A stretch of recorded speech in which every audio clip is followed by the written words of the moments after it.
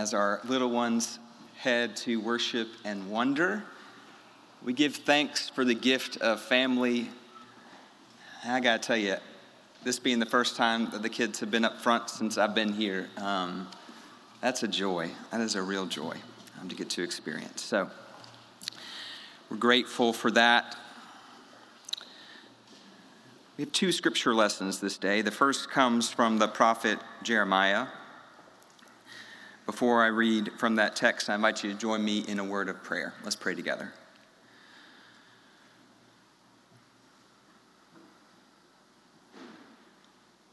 Gracious and loving Spirit, fall afresh on us in these moments. Fall afresh on us and quiet any voice within us but your own, that we might hear your word for us this day, and that in hearing we might be called to lead lives of response. So may the words of my mouth and the meditations of all of our hearts be acceptable to you, God, our rock and our Redeemer. Amen. Hear the prophet's words this day. The days are surely coming, says the Lord, when I will fulfill the promise I made to the house of Israel and the house of Judah. In those days and at that time, I will cause a righteous branch to spring up from David, and he shall execute justice and righteousness in the land. In those days, Judah will be saved, and Jerusalem will live in safety. And this is the name by which it will be called. The Lord is our righteousness. Here ends the reading of God's holy word. So if you're joining us for the first time in a while, or if you've never visited Idlewild before, I want you to know that we're kicking off a new worship series. It's going to take us all the way through this season of Advent as we prepare for the coming of the Christ child, but we also prepare for the coming of Christ in our lives and in the world. The name of this series is Do You Hear What I Hear? And so we'll move through each of the different gospels and we'll get a glimpse. We'll listen for what it is that gospel writer is trying to communicate by how they tell the story of the coming of Jesus Christ. How is it that they begin the gospel together?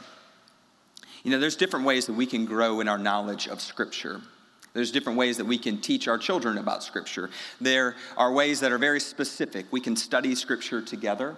We can open to a letter of Paul or to a particular passage and commit it to memory or spend time wrestling with all of its implications. We can also grow in our knowledge of Scripture, our biblical literacy, by understanding some general arcs of Scripture. Often when we do studies of Scripture, we go more specific. So I think it might be helpful for us in this season of Advent to go with that general arc of a text. It should go without saying that different voices are important for us to listen to, diverse voices in our lives. They help to shape our understanding of the world, our knowledge of ourselves and the world around us, the people around us. And so what we'll do in Advent is we'll listen for those unique voices. The Gospel of Mark begins our time together in that study.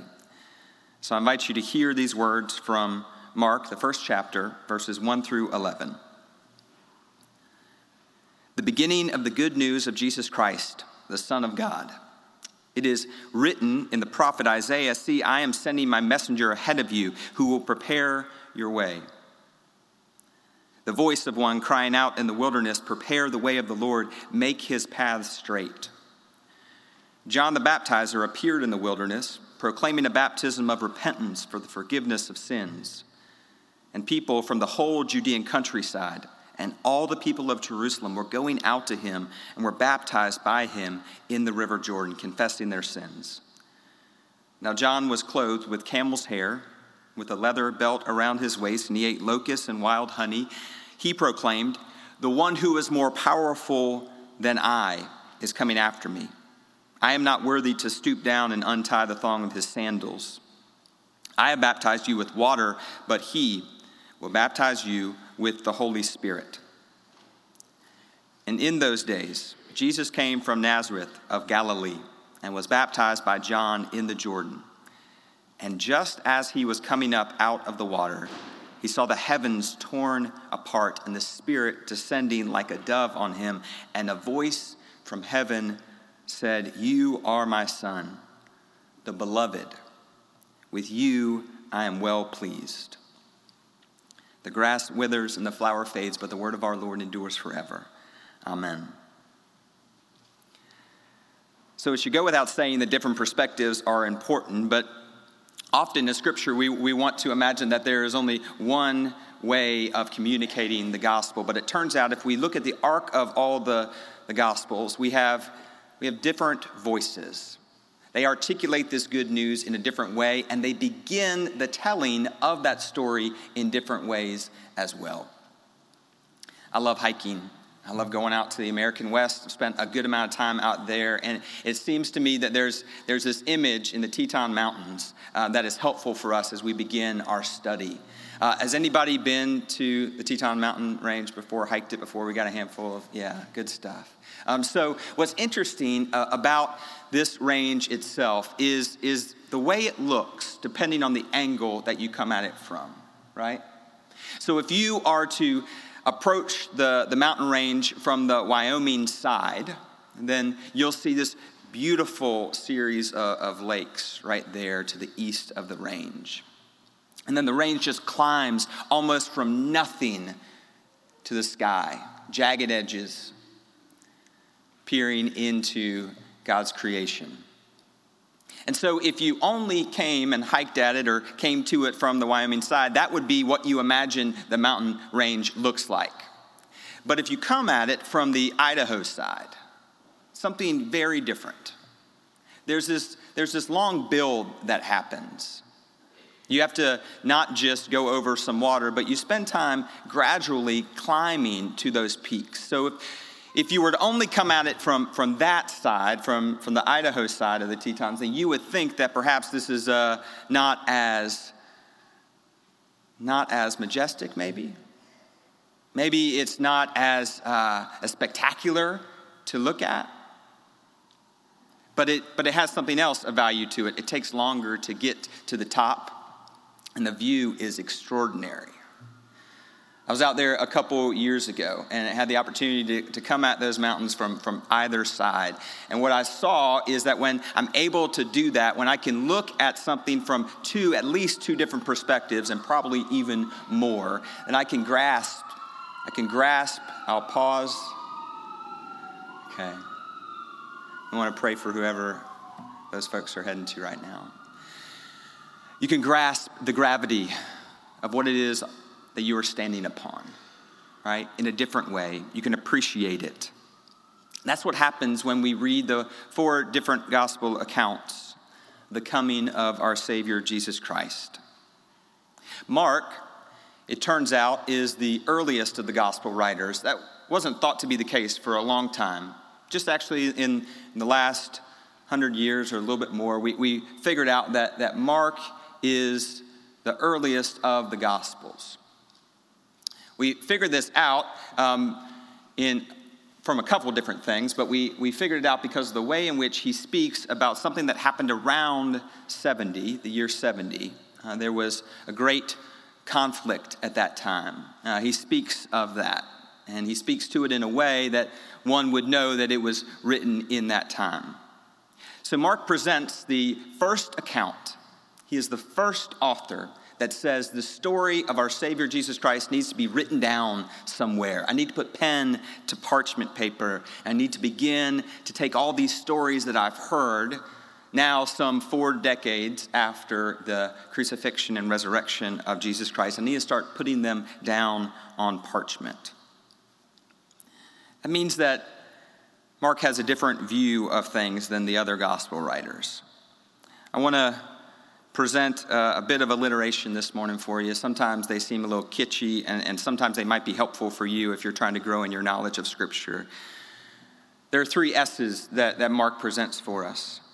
He presents the significance of simplicity, the significance of suffering, and the significance of the right starting point. Simplicity, suffering, and a starting point. Mark's is the shortest gospel, only 16 chapters. This will be the shortest of the sermons that I'll give in this season of Advent. And we'll keep this one simple. Often, we try to make faith in Jesus very, very complicated. very complex. Presbyterians are very good at doing that, actually. We'll create committees and subcommittees to do all sorts of different things. We will create bureaucracy upon bureaucracy, right, to make decisions for us. If you're not Presbyterian, you don't get the joke, that's okay. But we have a way of complicating things for ourselves. But Mark presents a different way of believing and following in Jesus Christ. It is a distilled way, a simplistic, straightforward way. What you don't hear at the beginning of the Gospel of Mark is what? You do not hear about the story of the birth of Jesus Christ. You do not hear about a manger or stars or angels singing in the sky. You don't hear about shepherds. You don't hear about there not being room at the inn.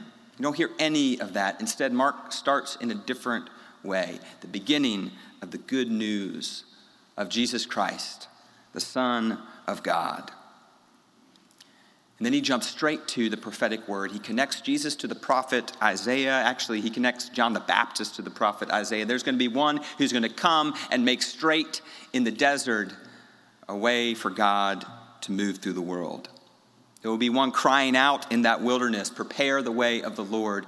And John the Baptist does that with camel hair around himself and a leather belt and some wild honey and locusts. It's the shortest of the Gospels. It's also the most straightforward in its language. It's beautiful in its simplicity. Mark unpacks simply from the very beginning the story that you are about to hear and read. It is about the Savior of the world, the one that has come to save not you and not just me, but all people, because this one is the Son of God. There's something beautiful about the simplicity of this gospel, and maybe you need to hear that this morning. Perhaps you enjoy diving deep into the deep theological questions of our day and our time, and that's good and beautiful, and you have a home here at Idlewild if you want to do that. But perhaps sometimes for you, you need the more simple truths, that the one that has brought us here this day is indeed the Son of God, one that has come to save the entire creation. So there's a significance in the simplicity of this gospel. There's also significance in the suffering that Mark outlines, perhaps more so than any of the other gospels. Jesus foretells in the Gospel of Mark the necessity of suffering. 3 times he tries to let the disciples know and the people who are listening know what is going to happen to him. 3 times they do not get it. That's another theme in the Gospel of Mark. The image of the suffering servant is perhaps more pronounced in this gospel than any other gospel. This suffering, though, is not just to lead to a gory understanding of God or God's creation. It is to lead us and to expose a few things. It's to lead us first. It's to lead us first to this understanding, that this gospel understanding, that any suffering is no match for the power of God. That God is stronger than any suffering that the world can inflict upon the Savior and upon itself.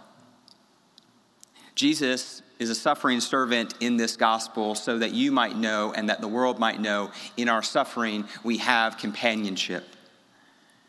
In our suffering we have faith in a God who can overcome that with the healing balm of forgiveness and new life. So perhaps this day you came with a heavy heart, navigating something that can barely be articulated. The Gospel of Mark would tell you that even in your suffering, or perhaps particularly in your suffering, Jesus meets you there. Whether that be loneliness or exclusion, whether it be pain inflicted by someone really close to you, or pain that you have inflicted. The Gospel of Mark tells us that there is a significance in suffering, and that Christ can be found there. So there's significance in simplicity, there's significance in suffering, and finally there's significance in how we start our stories.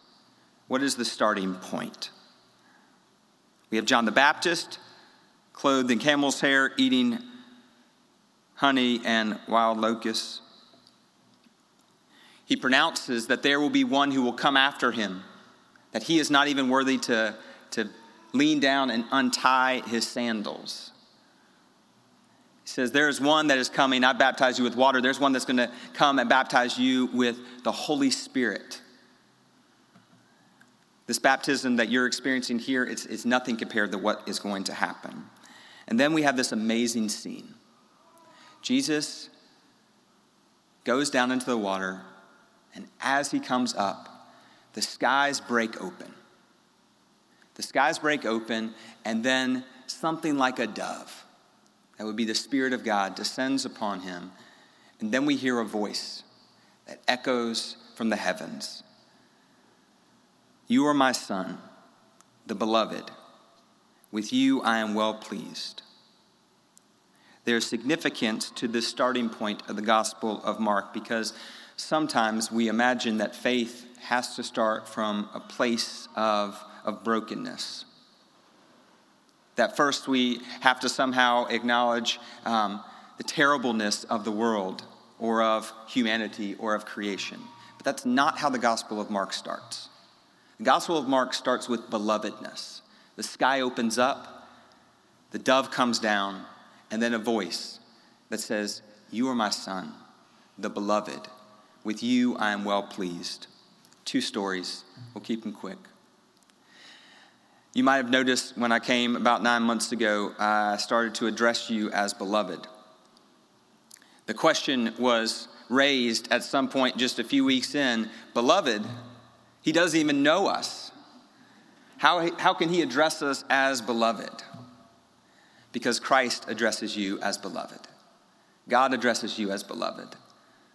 Before you can be known even, you are given an identity of belovedness, just as the Son of God, Christ was, as those waters were broken, as his body went down into him, and then the skies were torn apart. You may have been told that you have another identity in this world that supersedes that identity. You were told a lie. The truth is that you are first and foremost and forever identified as beloved by God. There is no other identity that supersedes that identity. None. None that the world gives you, none that people at your work or even at home give you. You are beloved. There is no name that the church can give you or any other institution can give you besides beloved, because that is what you are called by God. That is the beginning of your story, because it is the beginning of the story of our Savior. The one whom Jesus called Abba, Father, speaks from heaven. You are my Son, the beloved. With you I am well pleased. In staff meeting each week, we do Lectio Divina, and we read through the text together. We ask for different reflections from our staff members about what this text brings up for them. Jenny Brooks mentioned one this week. She said she remembers this text being preached in the chapel some years ago. This text from the beginning of the Gospel of Mark. Steve Montgomery was preaching there in that chapel. And instead of giving a normal blessing to end that time, he walked down the aisle that day, looked at all 30, 40, 50 people that were in that space, and he said, you are beloved. With you, God is well pleased. With you, God is well pleased. With you, God is well pleased. Each person, looking them in the eyes over and over. With you, God is well pleased. It strikes me that the Gospel of Mark, the author of the Gospel, wants you to know before we get into the rest of this story, which is going to be amazing. You're going to read about things you could never imagine being done in the world, saved by the power of God. But before we get to that, you need to have the right posture in your reading. You need to have the right posture in your learning. You need to have the right posture as we move towards this story that will change the entire world. You need to know that your starting point is forever and always beloved in the eyes of God. We're going to spend the next few weeks moving through the other Gospels. We'll go through Matthew and Luke and John. Each are going to give you a different perspective on what it is that these authors want you to hear and see about Jesus Christ. But know this, the earliest of the Gospels, the one written only a few decades after the death and resurrection of Jesus Christ, begins with a word from heaven, torn apart, and a voice that clearly speaks, "You are my son, you are my daughter, you are my child, you are the beloved, and with you I am well pleased." So may the simplicity and the suffering that is overcome by the power of God and this starting point that we have this day lead us and guide us on this Advent journey. May it be so this day and every day. Amen.